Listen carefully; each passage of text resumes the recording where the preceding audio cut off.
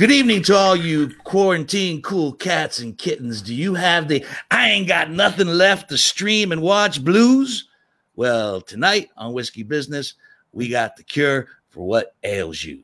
George Wolfe and Hope Madden, movie critics extraordinaire. Tonight on Whiskey Business, have another drink, Dean.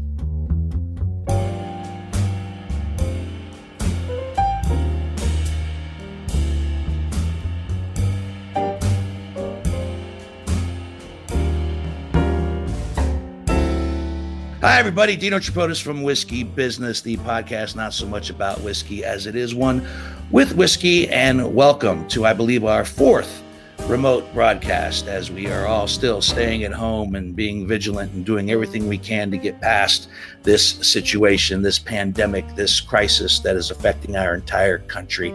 And we appreciate you joining us on Facebook Live tonight. As a result of that, you'll get some extra special treats that everybody else won't get in the audio version. So thank you so much for joining us. It feels like a community. I hope that this finds you healthy and well. And I also want to sincerely thank some of the people who have been personally texting me over the course of the last few weeks to see how I'm doing. And I got to be honest with you, I'm doing fine. I really am. I am doing fine physically, and more importantly, I'm doing fine mentally. Mentally, I am in very, very good shape. There's nothing to be concerned about. I thought that the isolation would probably get to me on some level, but you know what? I find it kind of peaceful to be with my own thoughts and to be by myself. It's okay. It really is. So no need to worry about anything at all. And the productivity aspect of all this is amazing. It really is. You know, you find the time to do things that you normally don't get to do. I'm doing more writing. I'm doing more reading. I'm getting things done that I never thought I would do in a million years. So I think it's really, really, really good that I'm taking advantage of these isolating moments. One of the things that I've had to curb, and I'm doing it, it's we're probably all binge eating a little bit more than usual. Well, I have curbed that considerably. I've started a regimen of exercise, and I'm taking care of what's going into my body, because when this is all said and done, I don't want a whole nother set of problems. So the body is a temple. Remember that. The body is a temple. You don't want to mess with the temple. And then by the time the day is done and the night rolls around, I realize that I have a lot to be thankful for. I have loved ones, I have friends, I have family, and I take all those good thoughts with me to bed at night, and I sleep like a baby. So I hope the same applies to you as well. Welcome to Whiskey Business. It's Greg Hansberry on the audio side. Oh, nicely groomed. Nicely groomed for tonight's podcast. Very nice indeed. And of course on the video side, there he is, JW, John Whitney. There we go. And our guest bottle tonight. It's a big plastic jug of JTS Brown. Yes, this is on the bottom shelf of your favorite liquor store. Well, those bottom bottles that get ignored, don't ignore this one. This big ass plastic bottle retails for about $18.99 a bottle. It comes to us from the good folks at Heaven Hill. JTS Brown has been around for a long time. If you are fortunate enough to find this one bottled in bond, it's really good. And this one on its own ain't bad at all. It says it right there, Kentucky's finest. No, not really. But it's certainly not Kentucky's worst. So, and the reason I picked this is because tonight our theme is movies that you think you've streamed everything this evening. And our very special guest, who we'll meet here in just a second, once again, George Wolfe and Hope Madden will be joining us. If anybody knows what to stream, they will come across some things that maybe you have not taken advantage of and what is really good and worth streaming. But I picked this one tonight because it's a movie. It's a movie bottle. This is what Jackie Gleason drank in the movie The Hustler with Paul Newman. So if you're looking for a classic that's got this whiskey in it, that would be the one. So that is our guest bottle for this evening. And I made a mistake. It is our our 120, I believe, 8th bottle. I said 100 or 127th. I forgot to put Parker's on there on the list when I wrote it down. So I spoke in error last week. So we're getting close to 130 bottles. So there we go. We've opened things up.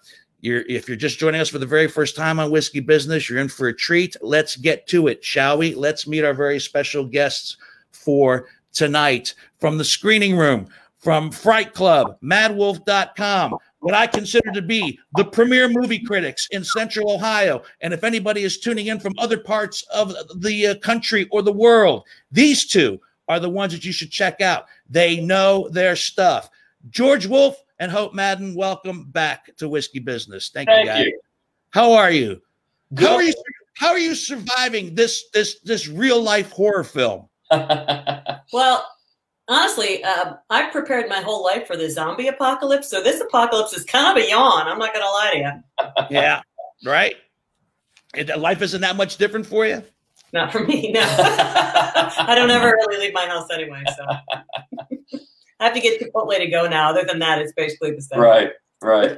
I'm gonna title this podcast when we actually put it up on Monday. I'm gonna call it "Stream a Little Stream for Me" because we're gonna talk about movies that are available for streaming. I've heard from a lot of people, man, I've watched everything.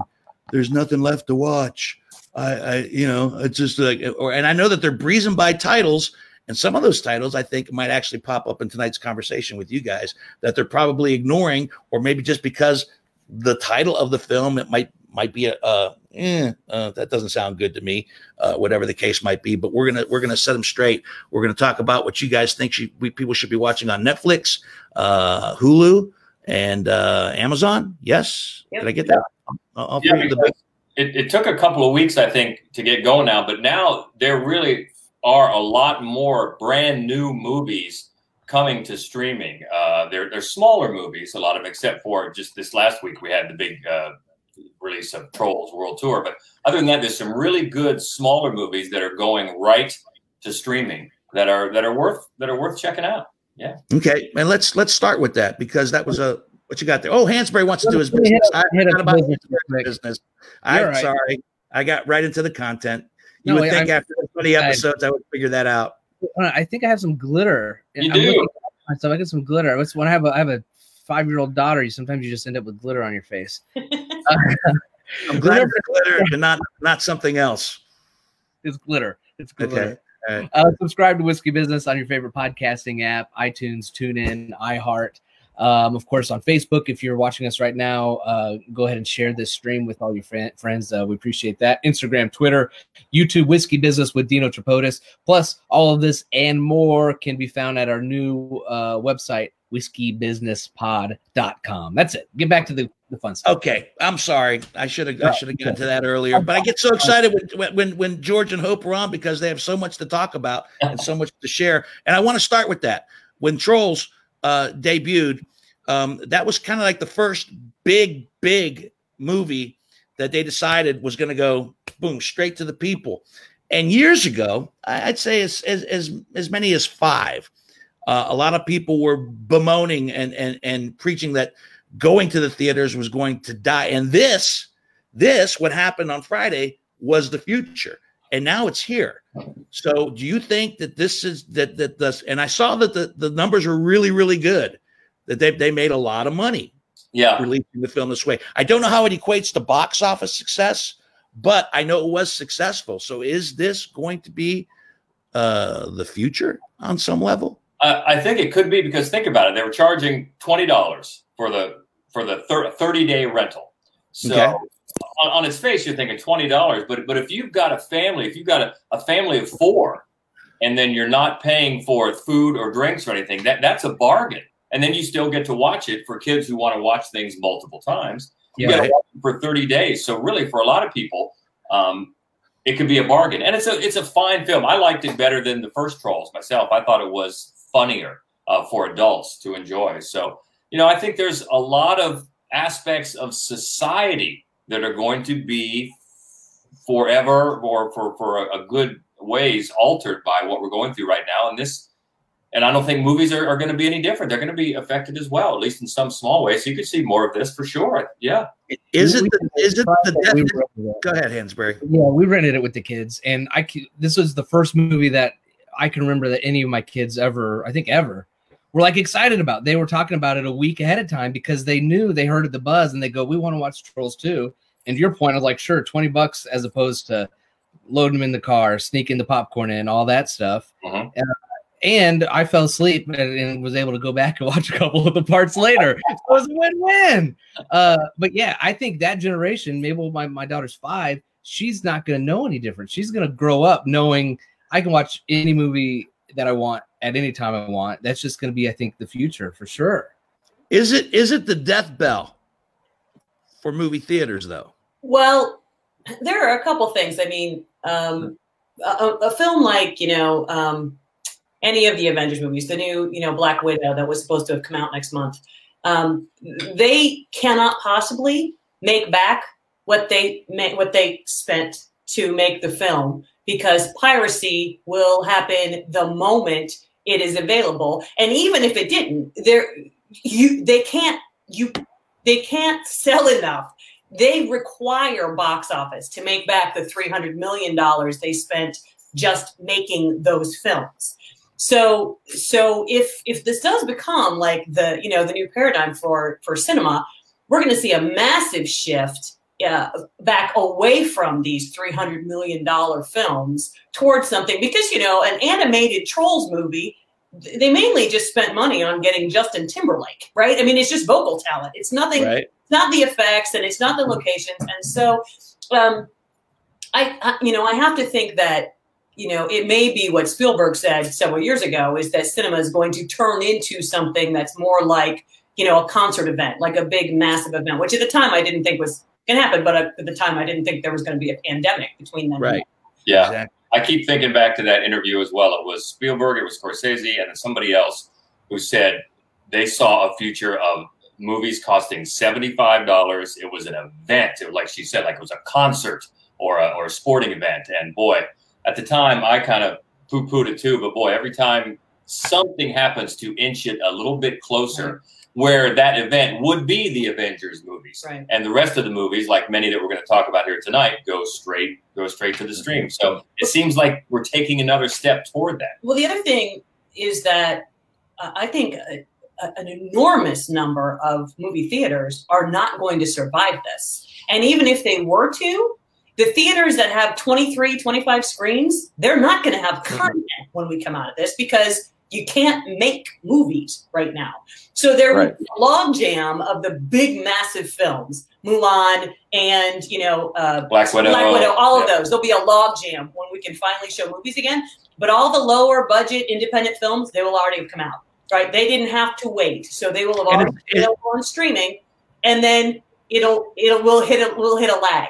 So it's funny. This is going to be the first time in the history of the world where single screen theaters are in the best position, because they're not going to run out of content. But Lennox, right?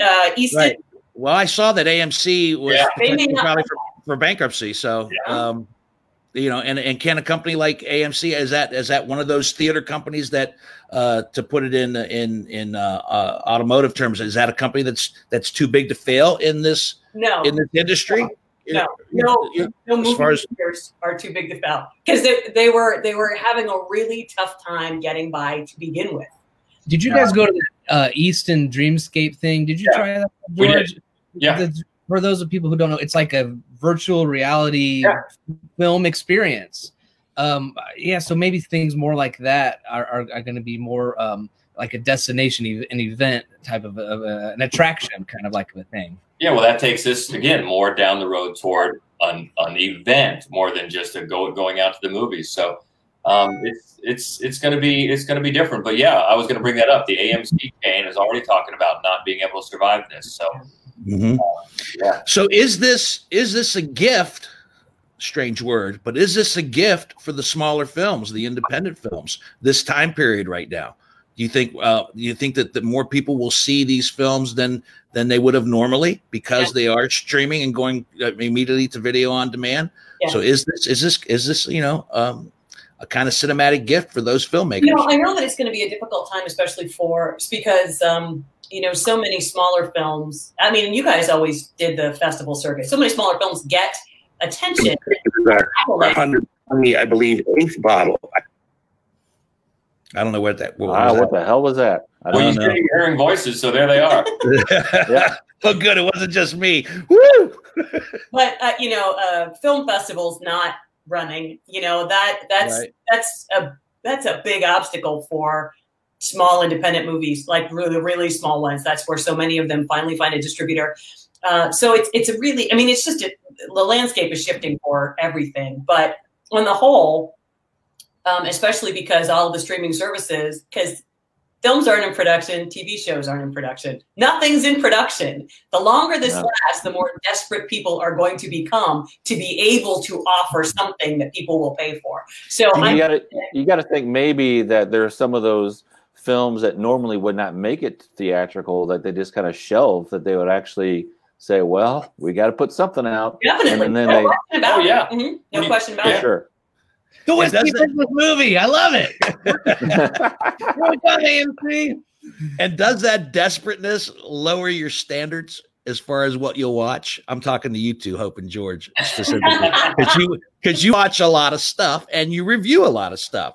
So it lowered our standards because we actually watched Tiger King. We did. That is very, very unlike us. Anybody that knows us and knows how much you pitch a TV show to us, all the new ones over the last 10 or so years, we've never watched any of them, Breaking Bad or whatever. I'm sure they're great. We have not had any time because of all the movies. But God help us, we watched every episode of Tiger King. So that's our standard lowering, I think. And if you think if you think it gets made into a feature film at some point, I'm sure you had to have discussed this. Who would play the Tiger King? Who would play the Tiger King? Jim Dangle. We have not discussed. You wouldn't Jim Dangle from Reno 911? Wouldn't he? Thomas Lennon, is that his name? Yeah, I vote for him. Yeah. Interesting choice. Yeah, it'd be good. Because we never did discuss that. No. But on the other hand, we've actually been upping our standards because we've been going down the list of the AFI, the American Film Institute, top 100 movies of all time, and just checking out anything. We go down the list, anything one or both of us haven't seen, we see it. So I'm surprised that there are films on that list that you two have not seen. Yeah, I think there were about 14. 14 out of 100 that you did not see. AFI's 100 Years, 100 Cheers. Oh my gosh, that list has changed quite a bit in recent years. Yeah, they've changed in the last few years. Yeah. I don't see The Godfather. Where's The Godfather? That was up near way near the top, wasn't it? Well, I didn't. Go back, Hansberry. Go back. No, it's me. You got to call it out to me. I'm sorry, John. Sorry. No, 1, 2, 3, 4. It's not. I don't even see it in the top 10. No, this list is bullshit. Well, it is a little bit funny because, for example, Vertigo was number one not too long ago. Citizen Kane was number one before that. Neither of those are top 10. And it's not because more recent films have knocked them out, because they're not. So it does change a lot. It does change. But so that's been fun, going back and seeing some classics. Yeah. I'm watching Whitney scroll down the list. I still haven't seen it. Where is it? You might not. I don't see it, dude. It's not on the list. Wow. But Pinocchio is. Yeah. What's it? It said 100. Is it a different list? Yeah. 100 Years, 100 Cheers. Is that like a different type of? And most inspiring films of all time. Yeah, all right. Everybody settle back down. Everybody settle back down. Pinocchio needs to be higher on the list. Okay. Not that I don't think The Godfather is not an inspiring film. Trust me. It had quite the effect on me over the years. There it is. There you go. That's my list. Yeah. That's my list. All right. AFI aside, let's talk about some of you mentioned Trolls 3 as far as new movies that are actually streaming that people can see. and you got a couple of other ones that you think are high on your list that people should check out. So let's get to those. Never, Rarely, Sometimes, Always. Yeah, I thought that was just a great movie, brutally honest about a teenager who becomes pregnant and how she fights to have control over her own life and her own body. It's incredibly timely, and it's told in such a brutally honest way. And it's got the main girl there in the picture, and I'm sorry, I forget her name. She's a brand new actress. She's actually a musician first, but she was found for this movie, and she's phenomenal. There's a scene where she's talking to a social worker, and that's where the title comes in. The social worker is off camera and asks her to respond to a series of questions with either never, rarely, sometimes, or always. And they just keep the camera on her face for an extended take as she is having to relive some very painful things in her life, and it will just break your heart. And it's so touching in a way that is hesitant, is told with a type of honesty you rarely see. And actually, what's also very encouraging about this movie is that it is rated PG-13, even though it's extremely adult, I guess, in its subject matter. It's able to be seen by maybe the people that need to see it and discuss it the most. So it's very hopeful in that way too, and we can't recommend that enough. And this is streaming on. Definitely on Prime. I think on Amazon Prime, VOD as well, but it's definitely on Prime. Yeah, it's really, really good. Obviously, is it directed by anybody that we're familiar with, or is her somebody? Her name's Eliza Hittman. She did this is her third feature. She did a movie I liked a lot called "It Felt Like Love" a few years ago. Beach Rats. And then Beach Rats. So smaller movies, but she has a real perspective, a real way of framing things, and an honesty that I just love. We both love. Yeah. And the other one is The Other Lamb. I'm not familiar with The Other Lamb. It's a horror movie. There we go. Now back into your wheelhouse. That's right. It's so good. It's such a visual nightmare. It's really beautifully shot. And it's a kind of a coming of age tale about a young woman who lives in a cult that's all female except for the shepherd. And it just unveils what you need to know as it goes along. It's a little bit hallucinogenic. It's absolutely gorgeous to watch, and really quite surprising. I was fascinated from beginning to end. I can't begin to pronounce the filmmaker's name, so don't ask me. Good. I'm glad you finally have a filmmaker's name that you can't pronounce, because normally that falls on me. So yay. Let me ask you both, when it respects, because I know horror is kind of your guys' favorite, when you pick a genre. So what's a horror movie have to sign off on in order to get your seal of approval? You know, because I know you guys like all types of horror. So, but are there some basic things that you need to sign off on to get that thumbs up from you guys? I think I like more of it than George likes. George does not. I'm more of a horror snob. There's no such thing as ironic pleasure for George. And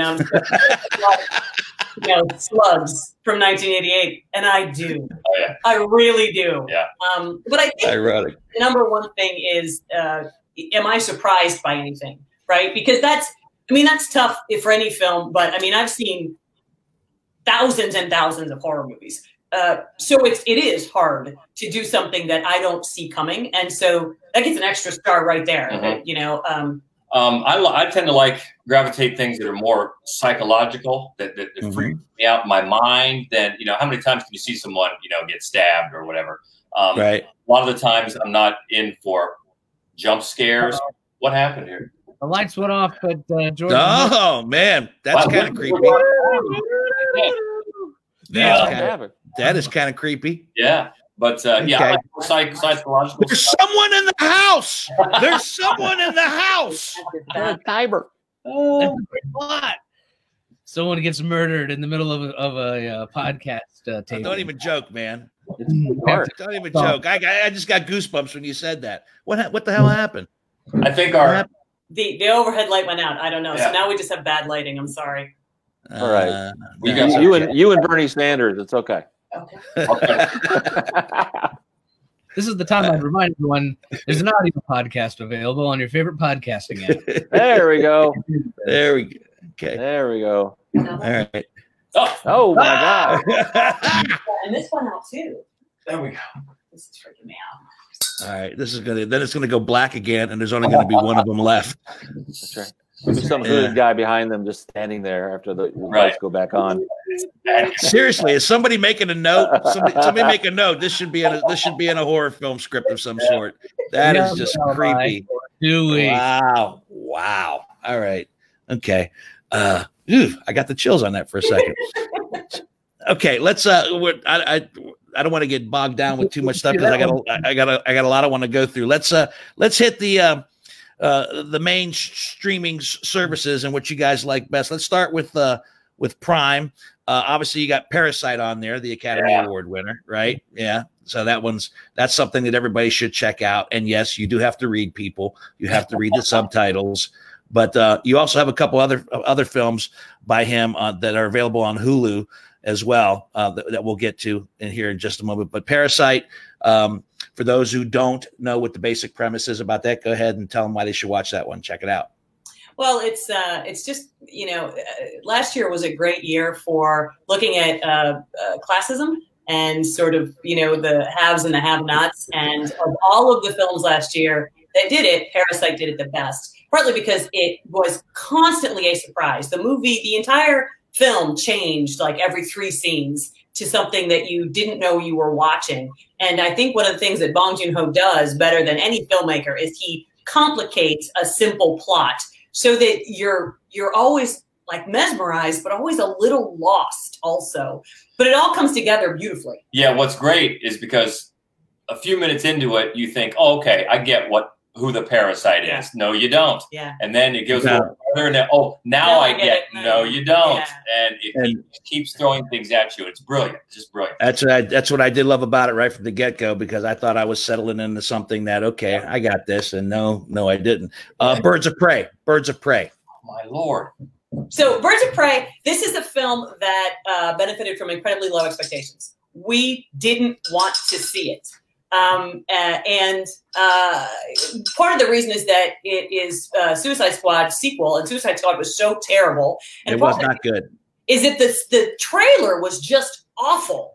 But it turns out that it is an incredibly fun, very R-rated action movie. And the action itself on the whole was not done with stunts. It was done by the core cast. And there are a couple of these action sequences that are absolutely glorious. There's one, it's set at kind of a carnival, and Mary Elizabeth Winstead is beating this guy up as they slide down a slide together. And what you realize is that there's a camera guy sliding backwards right in front of them, filming the whole thing.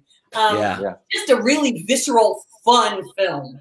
Good word, visceral. I like that word. That's a good description of it. Yeah, I didn't like Suicide Squad at all, and I still have not seen Birds of Prey. So you're saying definitely check it out. Yeah, all right, fair enough. The Invisible Man.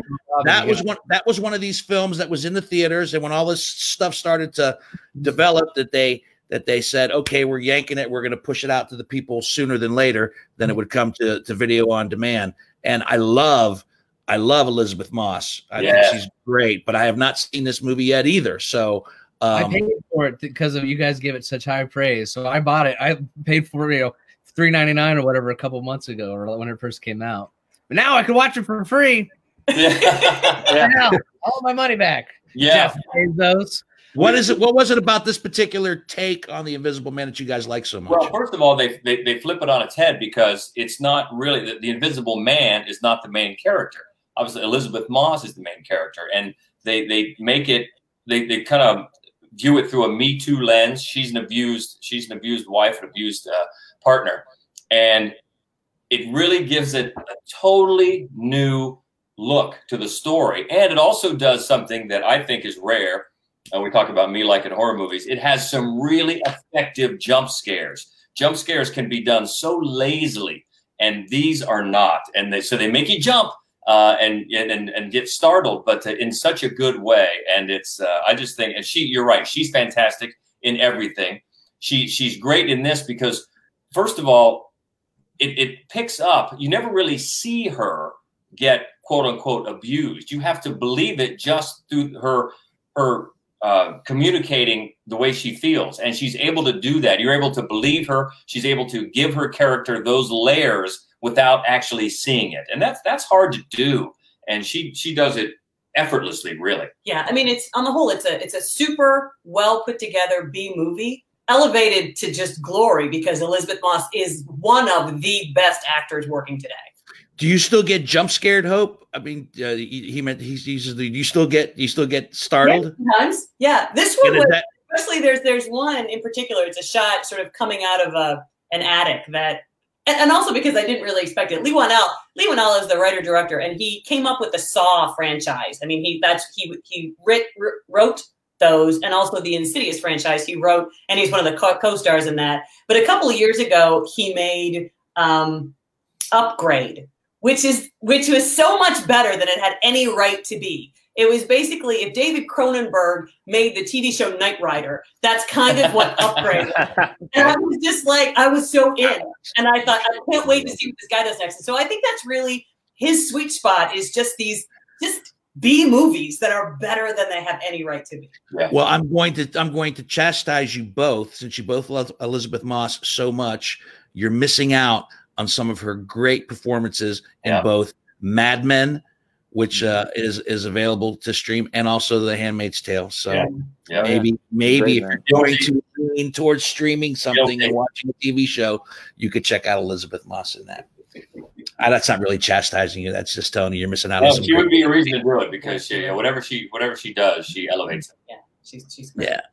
And let's see. I think that was and Gretel and Hansel on Prime.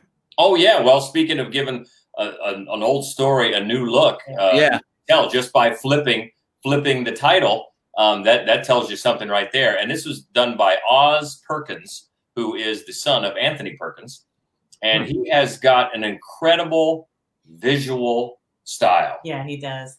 It's a horror film. It's kind of borderline horror. It's PG-13. I mean, it's I think safe for like, your sort of middle school kids to watch, because it's basically a coming of age kind of horror, and it does flip the script, and and it follows the traditional story of Hansel and Gretel, except that Gretel is like 12 or 13, and so when she gets kicked out of the house, they're sort of expecting her to figure out her own way of getting around, and it's just really, it's very it doesn't explain anything, but she stumbles into this cottage, and the woman who plays the witch is so great. And the movie just really, it takes its time, but it's as spooky and atmospheric as anything you're going to see this year. Chip was asking, where can you see Invisible Man? These movies that we're talking about now are available on Amazon Prime. Yep. So that's where you can check those out at.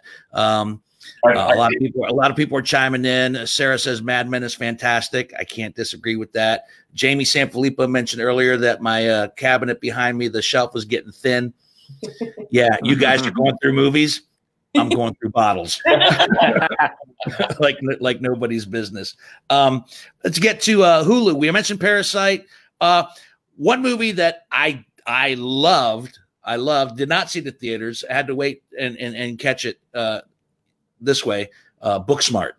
Booksmart was one of those movies that was actually just so smart and so funny and so good. Yeah. It's interesting because I guess the lazy way, the easy way to describe it is Superbad with two girls, but that's selling it short, because a little bit. Yeah. It has its own story to tell, and from its own unique point of view. And I thought it was really smartly done, and it features a tremendous breakout, hilarious performance by Billie Lourd, Carrie Fisher's daughter. She's one of the standouts of this ensemble, and it's a great ensemble. And it's truly enjoyable and funny from start to finish. Yeah, it's hilarious. It's just hilarious. What is Portrait of a Lady on Fire? I'm not familiar with it. You should watch it. I should watch it. Okay. Yeah. Well, that's why you're on tonight. That's why these are the things that we might be missing. That people might look at it. Sometimes people judge by a title and go, pass. So it's not that I would do that, but what's this about? It's actually from last year. It's one of the best foreign films that were now called international films. Do I have to read, George? Come on. What now? He doesn't want to read. Come on, George. Well, you know what? If you don't, the cinematography alone in this movie is worth the price of admission. But it tells a fantastic story and in very simple, understated terms that in the end just really pack an emotional punch. Yeah, and he's right about the cinematography. Every shot is like, is like a painting. It's such a gorgeous film. And it's an odd story. It's about a painter in the late 1800s who, a female who goes out to this island to paint the wedding portrait of a young woman who doesn't want to get married, so she doesn't want to have her portrait painted, which is why they hire a woman, because they're lying. They're saying she's not going to paint you. We've just hired her to walk on the beach with you and be your companion.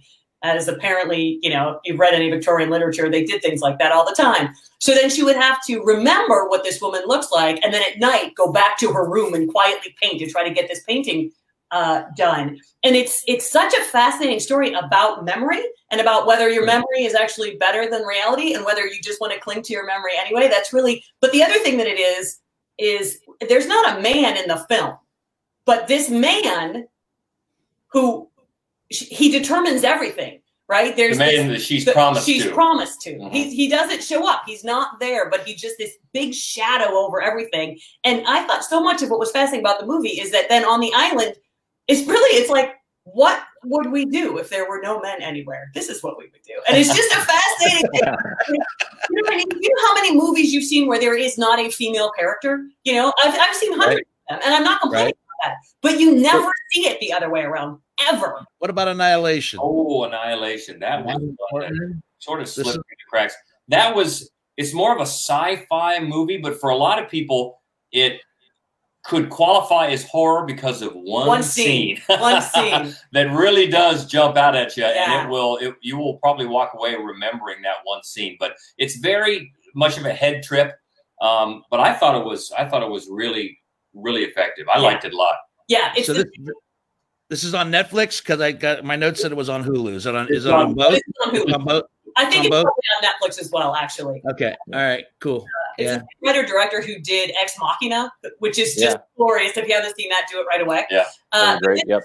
It's much bigger. It's this big sci-fi. There's just this sort of bubble, and when they send Marines or whoever into the bubble to figure out what's going on in there, they never come back out, and the bubble just keeps getting bigger and bigger and bigger. And so finally, the group they all go in this time, are all women. It's not clear why they're all women. It's like somebody was like, I think we can get back out. And the cast is great. It's Natalie Portman, Tessa Thompson. I mean, but once you're inside the bubble, the way they shift reality is just incredible. Yeah, it reminded me, especially as it got toward the end, of a little 2001, which is one of my favorite movies ever. So it's a little, again, a head trip that way, but and that one scary scene that you will definitely remember. And I think that's worth checking out. Yeah. Real quick, I won't hit everything on Netflix, but there's a couple on here that I want you guys to talk about. One that totally got missed last year, the Florida Project. Was that last year or the year before? I can't even remember. Huh? 2 years. 2 years ago. 2 years ago. Wow. The Florida Project is available on Netflix. This is one that you guys think that everybody, Willem Dafoe was absolutely amazing in this movie.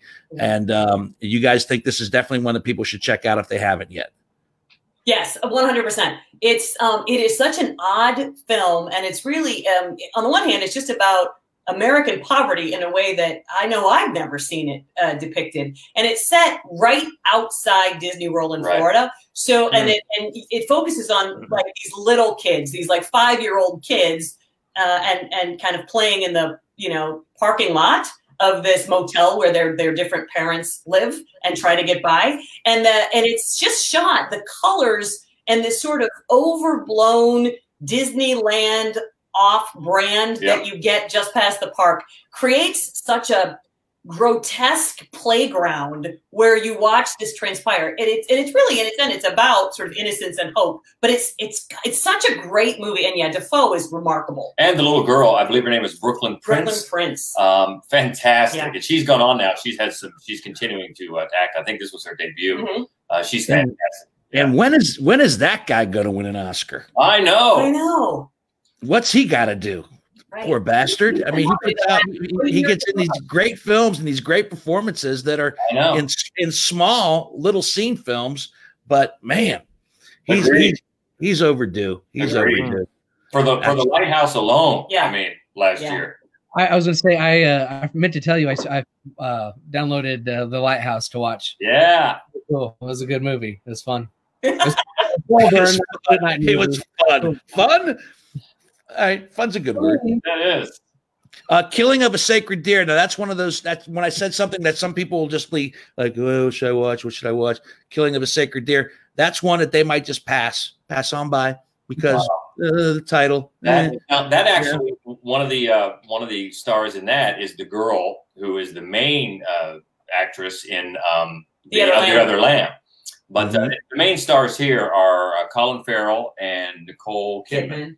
And it's done by a fantastic filmmaker, if I can pronounce his name right, Yorgos Lanthimos, who did The Favorite last year, which everybody saw. But this story is just so weird. For some people, it could be horrific. It's about the two children of the couple, Colin Farrell and Nicole Kidman. This strange illness, this strange paralysis befalls them, and they don't know where it's coming from. And then maybe it's the fault of this other young boy who tries to worm his way into their family in some way. You don't know what about his past is causing him to try to do this, try to affect this family. And it's so weird and atmospheric, but I love this filmmaker. Yeah. And again, it's a head trip. Yeah, it is. It really is. But if you love that kind of stuff, I'd be surprised if you didn't like this. Barry Keoghan plays the kid who you're not sure what he's doing, and he's so great in this movie. And the movie was shot in Cincinnati. Yeah. No, did not know that. Did not know that. The Death of Stalin and Good Time. Let's those are real quick. You know, The Death of Stalin is for me good satire. Another one that people might look at the title and go, pass. Right. It's a lot more fun than you think. It's so much fun. It's so much fun. Satire is so hard to do successfully. Right. And this it's a fantastic ensemble cast, and it's just hysterical as they go back and really try to, in somewhat of a accurate historical context, just make these true life events surrounding Stalin funny. And I know. You think about, hey, you know what? They made Hitler funny. Yeah. Jojo Rabbit. Why not Stalin? Right. Why not Stalin? And then then there'll be a Mussolini movie, and we'll just keep going down with with bad people in history. I thought this was just a scream. Some of the best deadpan humor you're going to find. And if you want a good and really appreciate a good, sharply written, smart social commentary, political commentary, satire, you can't go wrong with The Death of Stalin. That's right. All right. And Good Time? Good Time is the last one from the Safdie brothers, who did Uncut Gems last year. So if you thought Uncut Gems was a good time, then and this one is Robert Pattinson, and he's in some trouble in New York, and he's got to run a lot, and just their films just make you so anxious, and they're always they're great. I think that you can look up everything the Safdie brothers have done, and Good Time was a great one. And this is another example where a lot of people still, when they think of either Robert Pattinson or Kristen Stewart, they still think of Twilight. They both have gone on to make a series of really good small independent movies, and they both have proved themselves extremely talented. Yeah. I don't disagree with that, but that's our new freaking Batman. Yeah. We're all for it. He's great. Right. He really is. Yeah, he is. He's great, and he's great in this movie. At this point, I'm all for whatever he's doing. Brian Stumpo joined us late. He wants to know what the guest bottle is tonight. Brian, it's Bottom Shelf JTS Brown. I picked a movie bottle tonight. Whitney's drinking it. George is drinking it. It's not bad. No, it's not bad at all. $18 a bottle. No, for $18 a bottle for a big old plastic jug of this. I know Jamie Sanfilippo's tuning in, and I told him that this was going to be the guest bottle. So I know Jamie will be sampling some of this before it's all said and done at some point. Once we get past all this bullshit, I'm sure there'll be plenty of it left when you come over. It's always good that when we come on, we get the behind the tree ornaments. That's right. I know. I was talking. We were talking about that. It's so weird. Like when you guys, I know you guys aren't big bourbon drinkers. I know George likes a little Canadian whiskey, and Hope you enjoy a little vodka, but you like your craft beers and whatnot.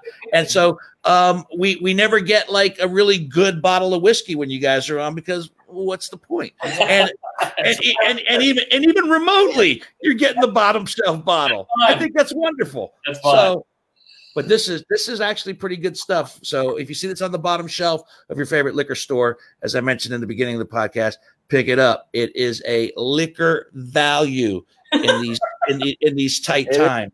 It really is. I was suspect. I was suspect, man, I'm into my second glass. John Whitney, when would I steer you wrong? When would I steer anybody wrong? Trust me, there's some bottom shelf stuff that needs to stay on the bottom shelf and never be picked up by anyone, but not this one. Not this one. Drinking It's good. All right. Good. Okay, here we go.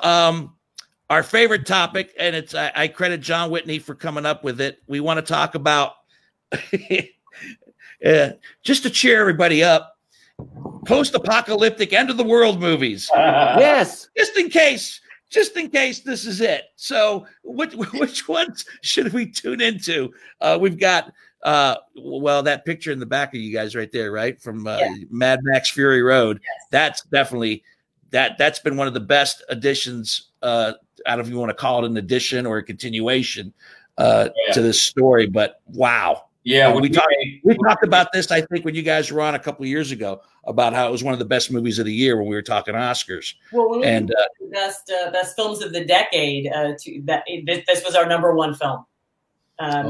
It's just it's I think the best action movie I've ever seen. It takes everything that was great about the Mad Max films, which especially the second Mad Max film, where you're just moving forward the whole time. And then, not only is Tom Hardy a great Max, but oh my God, Furiosa, she owns that movie. Yeah. Oh, and then that thing on his face. George hates that thing on his face so much. Talking about Mad Max when he has the right there in the picture. Until he got that off, it just bothered me so much. He's got to get that off. Yeah. So and I've heard people say, "Well, it's nothing but a car chase." Yeah, that's right. Yeah. And it's it's an amazing car chase. Yeah, love it. Mad Max Snowpiercer, which is actually being made into a television series. Yeah, that's also it is. Who did Parasite, and when it came out, it just got shoved. I think it was part of the Harvey Weinstein debacle that he had it in for somebody and he just shelved it. It didn't get the attention or the release it deserved at the time. No. But it's the big screen version of a graphic novel. I'm not familiar with the graphic novel, but I thought the movie was fantastic, and how it slowly goes from car to car and ratchets up the tension as the people in the back. Again, it's a class like Bong Joon-ho likes to do. It's a study of class. As the people in the back are moving up one car by one car to get to the front. I loved it. I got to tell you, this is one of the first films that actually did a dual release, right, in theatrical and online. Same date, yep. And that weekend, I said, "What the hell's this?" And I watched it. I was, boof! My brain exploded. I love that movie so much. It's great. You know what? If you've already seen it, what you need to do is Google the theory that it is a sequel to Willy Wonka and the Chocolate Factory. Yes. Because then your brain will bleed. I know. It's so spot on. You are laughing, but I'm telling you, Google it. This guy made a video about, and you'll go, oh my God. Yeah. And you'll never think of it the same way again. It's crazy. It's fantastic. Yeah. And if I play Dark Side of the Moon as well, right? I got to play Dark Side of the Moon. The TV show, or is there a Snowpiercer 2 movie coming out? There's a TV show coming out. Either I think on TNT. I think is doing the TV show. So that'll be interesting how they expand upon that and play with the theme. So that'll be kind of cool. They usually do a pretty good job. TNT does some good stuff. Zombieland, the first one. is on your list as well. Love Zombieland. And a lot of people, when all this shit started to happen, a lot of us have been waiting to see if, zombies are the next thing. But this movie is just tremendous every step of the way. Yes. Mm-hmm. It's so fun. Nut up or shut up. I mean, that's right. Yep. And one of the got to be one of the all-time great surprise cameos. Oh, yeah. Not a surprise now, but at the time, that was one of the all-time best surprise cameos. Yeah. And a meme going around. There's all the cast. There's a still from the movie, and they're in the grocery store, and the shelves are stocked with toilet paper. So the meme is, this isn't real. This has got to be fake, because there's actually in the grocery stores there. Loved it.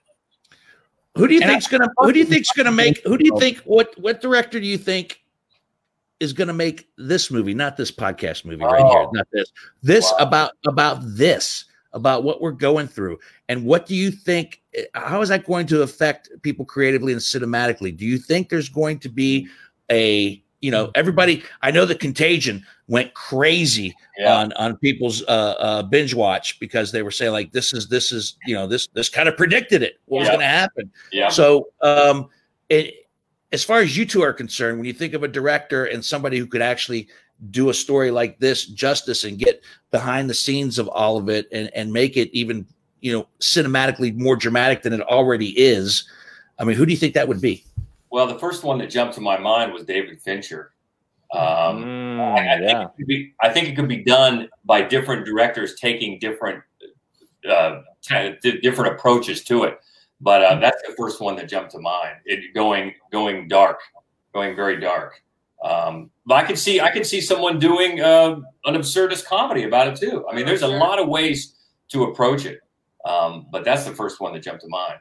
Yeah, I feel like it's going to be something that bleeds into pop culture for, decades. I doubt anybody's going to make a good movie about it for 25 years, because nobody made a good World War II movie for 25 years. Nobody made a good, it takes a while in context to tackle something like this. But yeah, I remember as a kid, I think it was the miniseries, and they expressed caution, and because it was going to be disturbing, about the aftermath of atomic bombs. Yeah. What was the TV show? The day after. The day after. Yeah, that was the day after, right? And that was like something that was cautionary in its scope and its theme, but also was as I recall, was very well done at the time for what it was, and it was hard. But then again, and Whitney told me to watch this, and then I recently watched Chernobyl, and that was gut wrenching in its own realities as well. So, how far away do you think we are from this being moved over to? Because right now it's real, and we're living it. Mm-hmm. And do you think we even want to see that? No. After having lived it? No. It'll be like the 9/11 movies that came out. Yeah. After. I think what's going to happen is you're already seeing it with, again, the digital content that we're absorbing right now. There's going to be, in 9 to 18 months, all the people who said, "Oh, I wrote that script when I was in quarantine," or I wrote that record. I wrote all these songs when I was held up in a cabin somewhere. I think there's going to be a creative renaissance here, not about the quarantine, but it's inspired or by this is true. This is true. I think a lot of music, a lot of books, a lot of things are going to come out of this because people are sequestered at home. I'm guilty of that. I'm working on something right now that's inspired by the fact that this is happening, and so I get that. But as far as the actual subject matter itself. Yeah. Well, you bring up, Greg, you bring up a good point. You think of all the movies about 9/11 that came out after that. So many of them were so heavy-handed, so forced. You had to go through those until you get to the ones that deal with it on a level that, to me anyway, makes it so much more resonant. That doesn't just beat you over the head with it. So a filmmaker, even somebody like Lynn Ramsey, who did You Never Really Hear, and who did We Need to Talk About Kevin, who looks at things in a different way, not the Hallmark Lifetime movie way. I want to see David Cronenberg do it. Okay. Oh, see, that's a good choice. That's an interesting. I haven't heard much from him. I haven't. Not Tiki. How do you pronounce his name? Jojo Rabbit. Oh yeah, Taika Waititi. That could be his follow up, but he said he quit making films. What's going on with that? I don't know what's going on with that. He ain't quit. He just quit. He's not done making films. I got to laugh. He goes, whatever it is. Dan Skinner, who was a previous guest when we first did our first remote business. Yes, he goes, it'll go straight to co-video. That's pretty funny. That's pretty funny. He's doing the next Thor, right? Yes. Right. Oh, he's going to do a follow up for Ragnarok. Yeah. Right. That's awesome. Mm-hmm. That's right. Paul Anthony says it follows. Sleeper that is creepy. Yeah. It follows was good. Yes. Yeah. People are chiming in with some of their favorites as well. Great. We love that movie.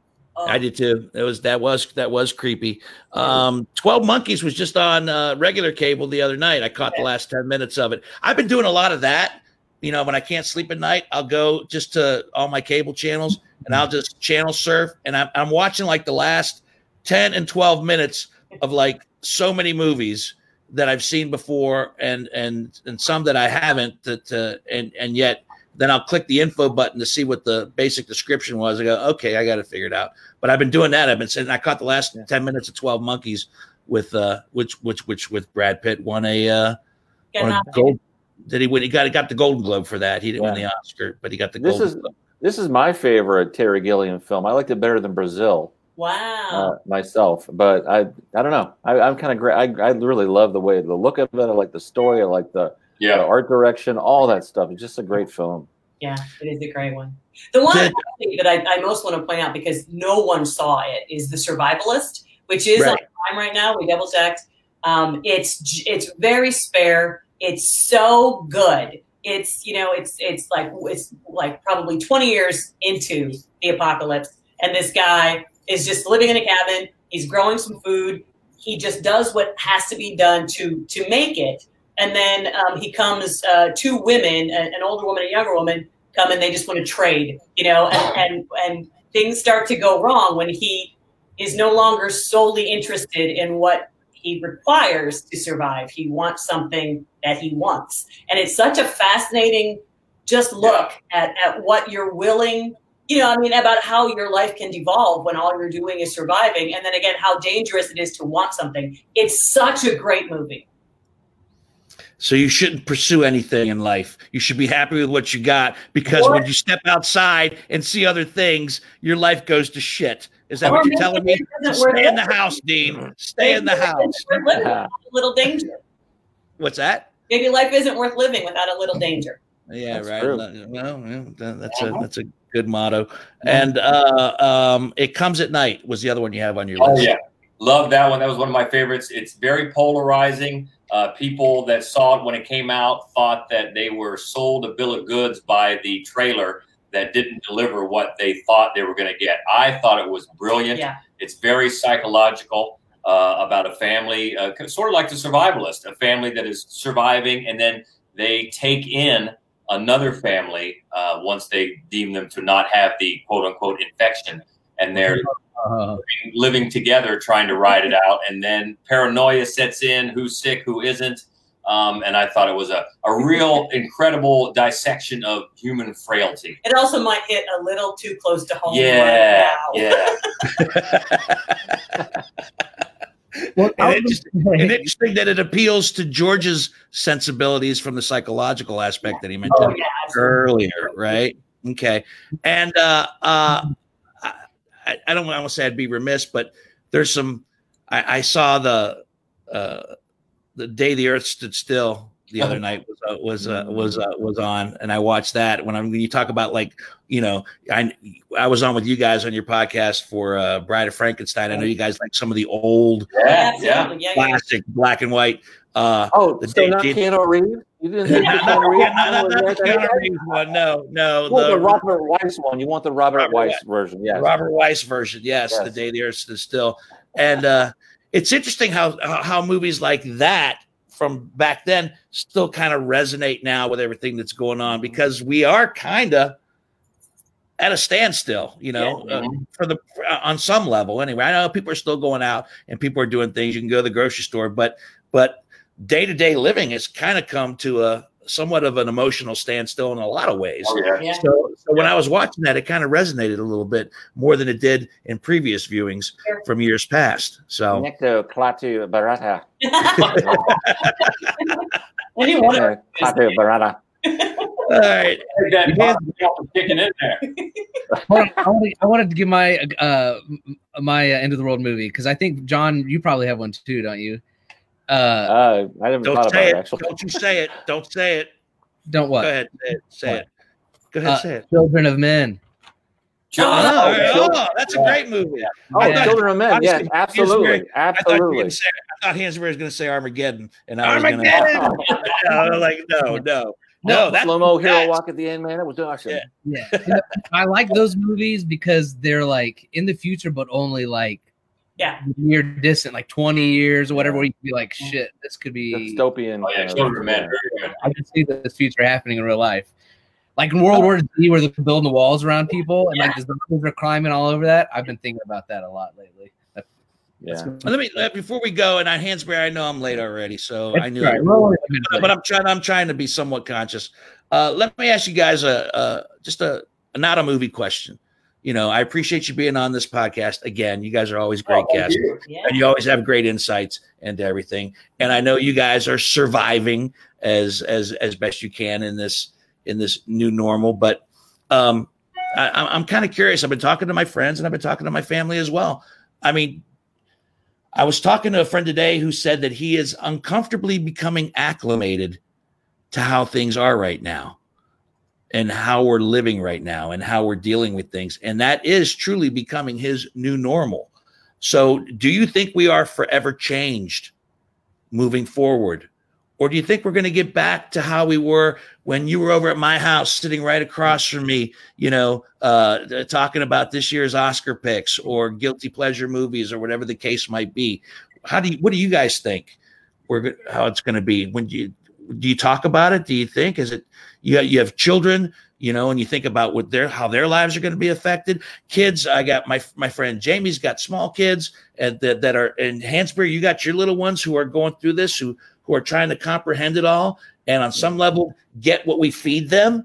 So we spoon feed them to not scare them, but to keep them aware of what's going on. What do you think?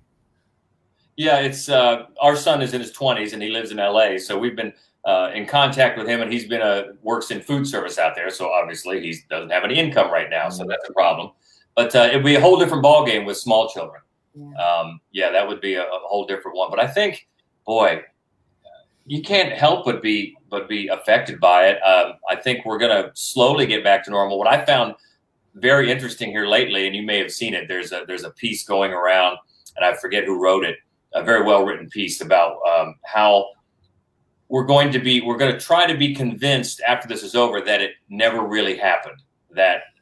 What I mean by that, or what he meant by that, is the things that we learn about ourselves, just forget them, and let's go back to consumerism and go back to the way we were before, because we're learning lessons here about what maybe isn't necessary and what maybe we don't need like we thought we did.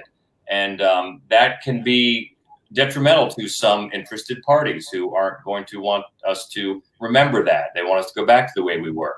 And I think in some ways, the longer this goes on, it can't help but affect us in long-standing ways, don't you think? Do you think it affects us consciously or unconsciously? I think probably both. Like, one of the things I think about a lot, I miss going to the movies. That's something that we do 3 or 4 times a week, right? And that's something very simple and base. You miss that. I do. On the other hand, I think about how much do I want to, even a year from now, do I want to sit in a seat where hundreds of other people have been, on the armrests where hundreds of other people have rested their arms? You know what I mean? With people crowding all around me, touching the same surfaces as everybody else. Like I've never been a germaphobe. I mean, I'm one of 6 kids. So, but, I'm thinking that to myself, like, how hip am I going to be to this kind of shared space, to that particular kind of very. And it's a thought that never crossed your mind Before. 6 months ago. Yeah, when you were sitting in that same movie theater, you never thought about the hundreds of people that sat in it before. Right. Yeah. But now, Yeah. so yeah, it does consciously and unconsciously change it. I've been asking that of a lot of friends and family about, you know, how they think differently. My sister is somewhat of a germaphobe, always has been. Plus, she also has some other issues as well that she needs to be conscious of what's going out there and on there. But I find it fascinating how even some of my closest friends, some of them who are tuning in now, are thinking twice about a lot of things, myself included. It's interesting. I went to the grocery store today, and I did not have a mask on, but I had gloves on. I had some rubber gloves because, and being in the grocery store felt eerie. Mm-hmm. You know, I've never thought twice about, you know, going into a grocery store or any store for that matter, and actually thinking and being consciously aware of how far away I was from somebody while I was shopping. And I'm wondering, will that go away once this goes away to a degree, or is that going to be forever ingrained in my mind? I don't know. Yeah, I don't know, because we have a tendency to forget. Yeah. But think about, move on. I suppose the most earth-shattering thing before this would have been 9/11 that has happened to us as a collective person. And think about the changes to our lives that have come about since then. And it became a new normal, even something like taking off your shoes at the airport. That's just the new normal now. Things. Right. People think twice about that. Yeah. And this is going to, I think, can't help but have long-lasting effects like that. Some we may not even realize yet that are going to come out of this when we finally get back to what we did before. Well, what I told our friend Dan Skinner, who's tuning in tonight as well, the one thing that I am glad about is that we discussed this on that particular podcast. I'm glad people are washing their freaking hands on a more regular basis. Just that alone, for the sake of hygiene in general, moving forward. I mean, just that little thing alone. Like will do some good. I've even seen it thrown around that hey, let's do away with shaking hands. Do we need to shake hands anymore? Let's just do away with it going forward. Maybe shaking hands will go away, and we'll just do the. That's what Dr. Fauci says. Yeah, do away with it. Yeah, do the bow. Yeah. The Japanese do the bow, the elbow, whatever the case might be. Yeah. Can't go firm embrace. So, Sopranos, the kiss on the cheek, come on. It's crazy. All right, look, guys, I know Hansberry's gonna. Yeah, it's not. I'm gonna wrap it up before an hour and a half, Hansberry. So I'm gonna do that. I'm gonna wrap things up by saying a big thank you. Nowhere to go. You're all right. To the Hope Madden and George Wolf. Check them out on all their sites. Give us all the details. You got it at Mad Wolf. You also got the screening room. Tell people how to get to that, and also Fright Club and all the other things that people should be tuning into. Yeah, the two podcasts or wherever you listen to podcasts. Also, our main website is madwolf.com. And on Facebook, it's Mad Wolf Columbus, and also Mad Wolf Columbus on Instagram. Mm-hmm. All over the place. And they're a regular feature on ABC 6 or Fox 28. Yeah, Fox 28. We usually it's been every Friday, but now since things are slower at the movie theater, it's every other Friday. But we're on Good Day Columbus at 9:30 on Friday mornings. Very nice. Telling people about the movies. Uh-huh. So thank you. Good luck with tomorrow night's live Vimeo. Thank you. And enjoy that as well. So people tune into that at 7:30. I also want to thank my audio producer, Greg Hansberry. Very well groomed this evening. Very well groomed. You've got some business to share before we go once again. Much like George said, for Whiskey Business, of course, subscribe to Whiskey Business on your favorite podcasting app, iTunes, TuneIn, iHeart, Facebook. If you're watching this right now, thank you. Share it with your fans and friends. Twitter, YouTube, Whiskey Business with Dino Tripodis, and whiskeybusinesspod.com. And with John's help, we'll try to put some links to, first of all, to all of George and Hope's stuff, but maybe to some of these movies, whether it's the IMDb page or something. We can list these out for you. It's I mean, it's a cool list. It's fun. This is why we like having you on. I think I saw one of the movies you guys talked about. So. Yeah. Well, and I said it before I get to John Whitney. I've said it before. We're doing the remote podcasting right now as out of necessity, but it's kind of had its own entertaining blessings in disguise. We've had people on recently. My friend Michael Loftus, the podcast that's airing right now. We would have never had Michael Loftus on the show because he lives out in Los Angeles and New York City, but because he was able to come to us remotely. So, we're kind of reaping as many benefits as we can. I think there's a lot of positive things that were never presented to us before that we can take advantage of and turn the negatives into a positive. And I think that's what a lot of us are doing, especially in the creative community. I think we're taking advantage of that and finding ways to make chicken salad out of bad chicken. So whatever the case might be. Video wise, John Whitney, who takes care of all the YouTube stuff. Thank you so much. Also, no problem. This has been a lot of fun, man. also at the helm tonight with some great visuals. Thank you, Johnny. That's what you do. Also, John Whitney and his brother Gil, responsible for Whiskey Wisdom. Fun little whiskey quotes that I've written over the years that the Whitney boys have put on video for Whiskey Business that are a lot of fun. You can check all the previous ones out on YouTube and on our website, whiskeybusinesspod.com. Our guests have been George Wolf and Hope Madden. Our guest bottle has been JTS Brown. I may watch The Hustler tonight. And, well, I'm not going to finish this off. That would be... You can do it! Come on! That would not be good. But thank you guys so much for being a part of this tonight as well. You're always great guests. You always have great insights. I think you two combined and separately, both what you do individually and together, are some of the best stuff out there as far as movies. You know your shit, and I'm glad that you share that shit with us. Thank you. Not the most eloquent ending to a podcast, but I meant it with love. So continue success with everything. All right, guys. Until, as I always say at the end of every podcast, the next bottle. See ya.